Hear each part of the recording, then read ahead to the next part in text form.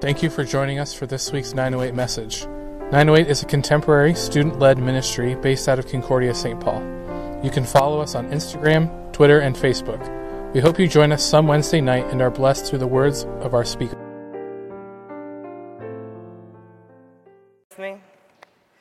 Father God, thank you so much for the community of 908 and giving me the opportunity to speak about you to this wonderful group of people. Help them keep their hearts and minds focused on you for now and forever, and your words as I speak today. In your name we pray. Amen. So for those of you who don't know me, I will give you a little bit of background information of me really quick. So my name is Isaiah Philip Holman. You can call me Isaiah, you can call me Holman, or as most people on campus call me, you may call me Gingy. I grew up in the city of Wausau, Wisconsin. If you do not know where Wausau is, if you happen to be driving to Green Bay, it is the first sign of civilization you will see in between here and Lambeau Field.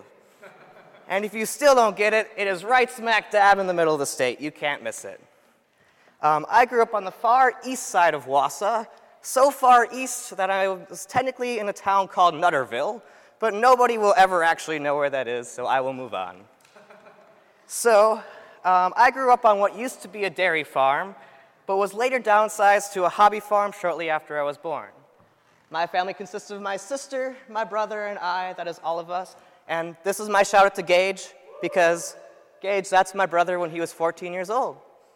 For those of you who don't know, my brother is a pastor, and my brother was Gage's pastor for many years. So, yay. All right. I have a different father from my siblings, which is why I look very different from them.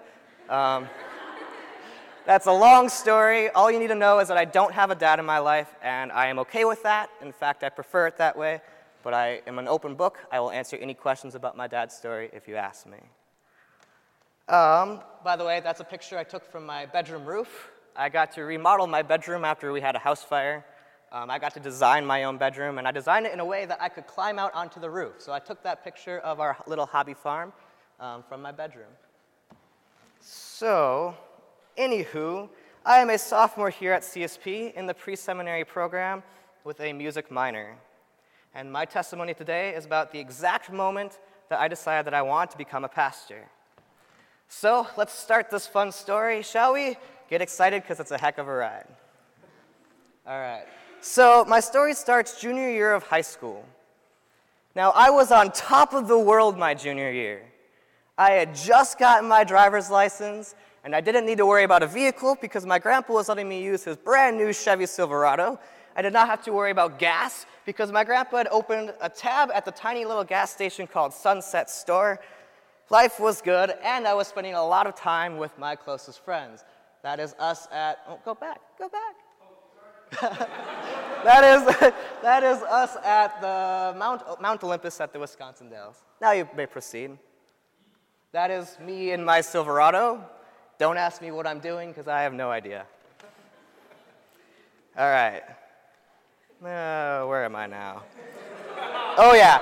And I was section leader in high school. What you should know, I was a huge band geek because it's important to the story. And yes, I went through many changes in high school as far as appearance goes. And Caleb is a weirdo, and he always has bunny ears over my head. So, junior year was my year, but alas, this is where my story begins. So one day I am leaving choir, and my friend Christian comes up to me and says, "Hey, Isaiah, did you hear that Paige passed away this morning?" Now, Paige is the one on the far right in this picture, and she was one of my closest friends of this friend group. This was my response to him. I looked him dead in the eyes and went, "That's not a funny joke, dude." And I went on with my life. I walked to class. Paige had just been at my house, not even 24 hours earlier, watching scary movies with me. So I knew she was alive, she was healthy, she was fine. So I continued to not believe him as I walked to my next class. And as I was walking to my next class, my phone rings, to which I answer, and it's my mom. And she confirms the news that I just got from Christian, that my best friend Paige had passed away that morning in a car accident on the way to school. So now I knew this was real, but I was fine. Everything was fine, It was fine. I was fine. I still went to class. But I shouldn't have. Because I remember sitting in class that day and starting to shake as the news hit me. And I started to understand what had happened with the news I had just gotten. That my best friend, whom I had just had a scary movie night with, was gone forever. And I couldn't stop shaking. I remember my teacher came up to me in the middle of class as I was starting to shake, and she said she'd received an email that I was excused from class to go to the counseling office to meet with the rest of our friend group. As I walked down the hallways, it all hit me like a freight train. I lost it. Everything that I had just heard hit me as I walked to the counseling office, and all my emotions hit just like that. I get to the counseling office to find my friends and my band director sitting at a conference table in a similar state of shock and tears. The next couple of weeks were very rough, to say the least. My GPA plummeted because I was too sick to go to school every day. Well, let me rephrase that. I was too sick to go to class. I went to school, but my friends and I all had special permission to escape to the band room whenever we wanted while we mourned our friends. So most of the time I went to school, but never went to class. So here's the story so you guys know. Paige had been driving to school that morning, but she had to take her sister Mari to school first, so Mari was in the car as well. She was driving to the east, and it was mid-September, around 7:30, so of course, the sun was at eye level. Paige had been blinded by the sun and ran into a garbage truck. If you don't know, garbage trucks are designed to collapse when they receive intense contact. So Paige died instantly. Between the EMTs and her sister Mari, who survived, by the way, we know that Paige had been driving safe. She had not been texting. She had not been speeding, as far as we know. She just was blinded by the sun. It was simply an accident. She didn't even feel any pain. She just saw the sun. In fact, the pastor at the funeral put it really beautifully, because Paige had not had a painful death. She didn't experience any suffering because she died on impact. It was just time for her to go home. And how beautiful is it to say that Paige went home by driving into the sun? God brought her home, and Paige didn't see anything but beauty of a sunrise. As she was driving into the sun, she was driving into the arms of the sun. It's beautiful. But it still hurt. I'm not going to put it lightly, it hurt like hell. Heck, I didn't mow the lawn for a month after, because when she had been at my house for the movie night, she parked her car on my lawn. So guess what? Her car tracks were still on my grass. So I didn't mow the lawn, because every day after school I would come home and I would see the car tracks, and I would be sad as I remembered, but I would also be happy because of the beautiful friendship that we shared. So this is the part of my testimony where I give you the disclaimer that my testimony is not that Paige died, I fell more in love with God, the end. It's not that. As much as I love those sort of testimonies, as we all do, my testimony is a little bit more sophisticated than that. There we go, that's the word. Because let's be honest, Paige's death still hurts. I still wake up with tear stains on my cheeks every morning because, heaven forbid, I have one night where I don't dream about her.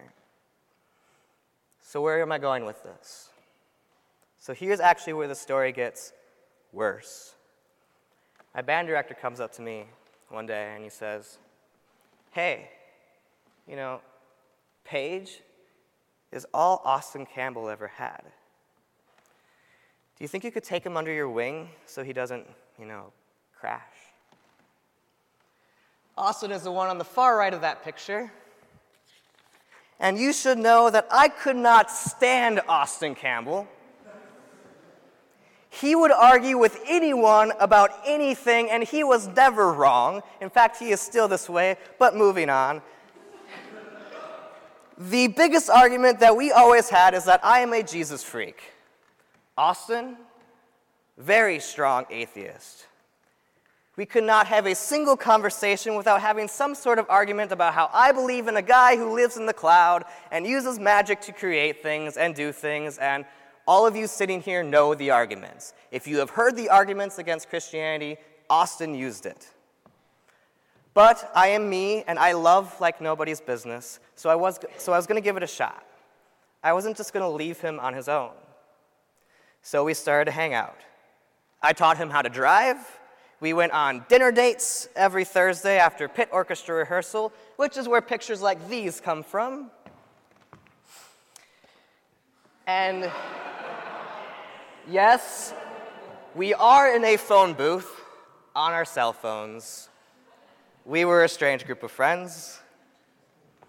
And we argued, and we argued, and it was always a time of arguing, and always about how I believe in the man in the clouds. But one day something changed. Austin started asking questions about my faith instead of arguing. And they were legitimate questions that he was genuinely curious about. And after a week about this, I was like, Austin, do you want to come to church with me? To which he agreed. He would go to church with me one Sunday and one Sunday only. And he did. And at the end of that Sunday, he agreed to make it a thing. So every Friday, he would stay the night at my house. He would spend the weekend so that he could go to church with me every Sunday. And then from there, he joined my church's new member class, like all Lutheran churches have, and to which I would go with him to support him in this new faith walk that he was starting. And by the way, this was the point where my pastor would be like, Isaiah, you'll learn all this in seminary. Isaiah, you're going to be a pastor someday. Which, by the way, I did not take the bait. I was set on going to UW Green Bay for film and music because I wanted to be a pit orchestra person. I wanted to do film music. That's where I wanted to do with my life. I did not take the bait because I had my life set out already, and I was not interested in following my brother's path, which I told you earlier, my brother is a pastor. But one day, after church, about 2 months after Austin decided to start going to church with me, this happened. I baptize you in the name of the Father, and of the Son, and of the Holy Spirit. Yahoo! Now, let's just take a moment.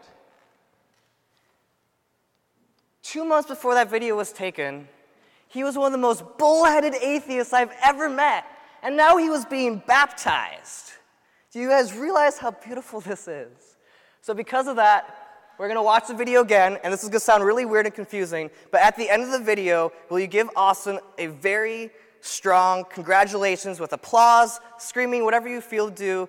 Let's just welcome Austin into the Christian church. And it sounds weird, but you will understand in time, I promise. So we're going to watch the video over again. I baptize you in the name of the Father, and of the Son, and of the Holy Spirit. Yahoo!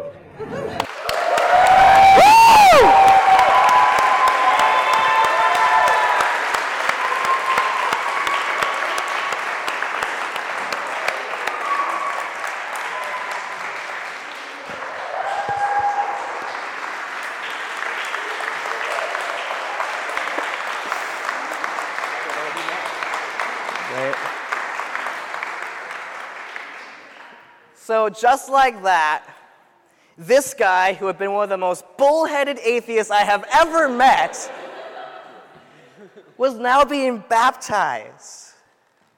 That video was the exact moment that I decided that I wanted to be a pastor. That this was what I wanted to do with the rest of my life. So this is the end of my story. And I want to tell you my story to show you that God is always working. He took this incident, the death of a high schooler, a very well-loved high schooler. She was in everything. She was in 4-H. She was in dance. She had just been accepted to UW-Madison. And he took her home. And he left us all wondering, why, God? What are you doing? We've all had those moments where we've locked ourselves in a room and stared at a white wall saying, God, what are you doing with my life? We're in college. We have those moments pretty regularly, don't we? We have these moments, these struggles, these internal, external, where things happen and we don't understand, God, what are you doing? But I'm here to tell you that God always knows what he's doing.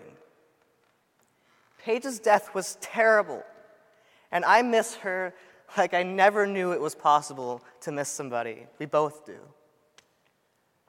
But look at this beautiful thing that happened.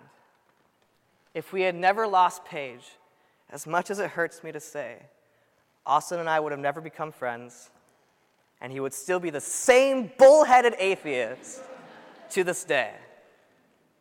But instead, we now have a new brother in Christ. And that is something...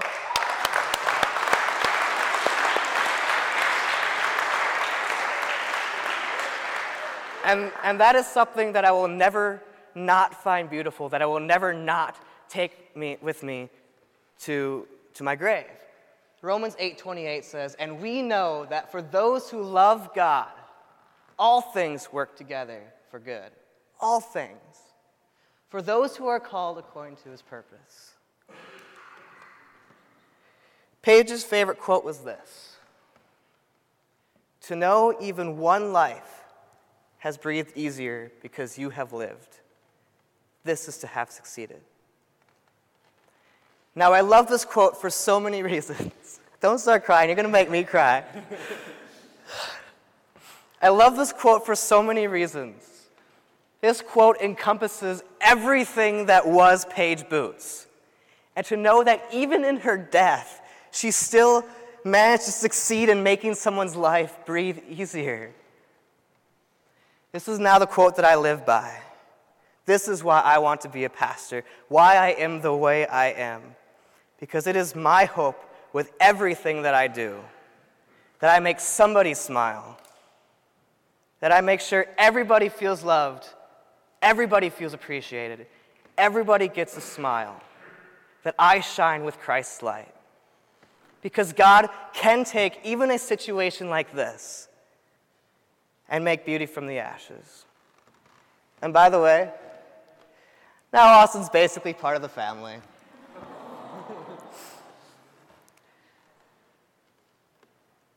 To know that even one life has breathed easier, one life has breathed easier because you have lived. This is to have succeeded. Pray with me. Father God, I thank you so much for everything that you do in my life and in the lives of everyone. Thank you for giving me this awesome opportunity and this story to share with people. I ask that you let them take away what they needed from this story that you have set in my life. I ask that you help me and everyone in this room to shine your light. Help us so that because of us, someone might breathe easier tomorrow. In your name we pray. Amen. The Lutherans like to have hymn, well, not so much LCMS anymore. Elka still likes to have hymns of the day. Paige was Elka. So the hymn of the day at her funeral was "Come Thou Fount of Every Blessing." And I had the awesome yet sad but beautiful privilege of playing the prelude for her funeral, which was an arrangement of "Come Thou Fount of Every Blessing." So I'm going to play that while you guys pray. And then after that, I'll play a different version of "Come Thou Fount of Every Blessing," and then I'll just noodle. So go ahead.